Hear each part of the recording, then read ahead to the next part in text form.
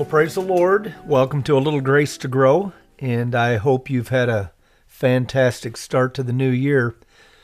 I want to read a passage out of Genesis chapter 29. I've actually started my Bible reading again, and the Lord just reemphasized a wonderful truth as I read this passage, and I want to share that with you. It's the story of Leah. And if you're familiar with it, Leah, she was second fiddle, so to speak. She was not Jacob's first choice. As a matter of fact, she was not Jacob's choice at all. But she ended up getting in this marriage because of her father, a forced wedding. And she loved Jacob. But Jacob's affection was more toward her sister. And Leah was aware of this. And no doubt, what a difficult environment to live in, knowing that the one you love loves somebody else more. And so what we find here, I'll begin reading at verse 31. In verse 31 of chapter 29, "And when the Lord saw that Leah was hated, he opened her womb, but Rachel was barren." So the first thing I would take from this is God is paying attention to your sorrows and your disappointments. He knows what's going on in your life. He knows when you're experiencing injustices. In this case, God is going to give a special blessing, give a grace to Leah. Verse 32. "And Leah conceived and bare a son, and she called his name Reuben. For she said, Surely the Lord hath looked upon my affliction. Now therefore my husband will love me. And she conceived again and bare a son, and said, Because the Lord hath heard that I was hated, he hath therefore given me this son also. And she called his name Simeon." So let me talk about those two guys for just a moment. So her and Rachel are unable to have children, but God allows Leah to eventually have a child. She names her child Reuben. She's mindful that God has paid attention to her, and she hopes that through this son, her husband will love her. Well, she has another son, and she names him Simeon.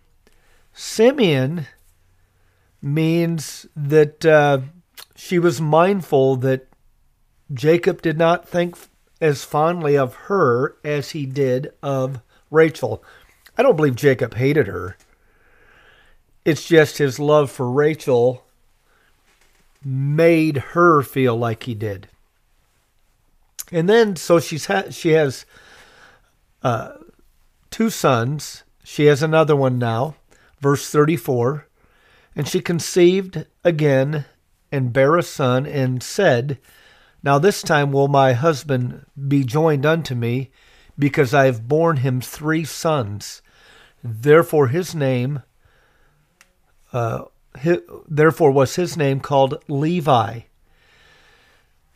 Well, she's still hoping that Jacob and her become closer, and it doesn't appear that it's going her way, but God is allowing her to have children. She conceives again in verse 35, "and bare a son, and she said, Now will I praise the Lord. Therefore she called his name Judah, and left bearing." So God gives her 5 boys. Rachel has no children, and the culture back then certainly different now. This is not God's original intent or plan for any marriage, by no means. Polygamy is sin. But in this culture, this age, there was a lot that was overlooked. And in this situation, we have a marriage with 2 wives, and Leah is burdened, heavy-hearted, even though God has given her 4 boys. Finally, she has this 5th boy, and she says this, "Now will I praise the Lord." That is significant because when I read that just a few days ago,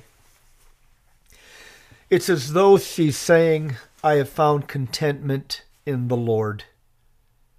Though my husband has not shown me the affection that I would like, through God, I have contentment, and I will praise him. The Lord is now my sufficiency, my encourager, my friend. He is my confidant. And she's acknowledging this, though she has not received the human relationship that she wants. God has more than compensated her. And by the way, he will continue to do so. And when you and I are praising the Lord, it is a testimony not just of contentment, but of the fact that God is our sufficiency. That we can find fulfillment in him. You know, you don't have to have much to praise the Lord. If you have salvation, you'll have enough to praise the Lord about through all eternity.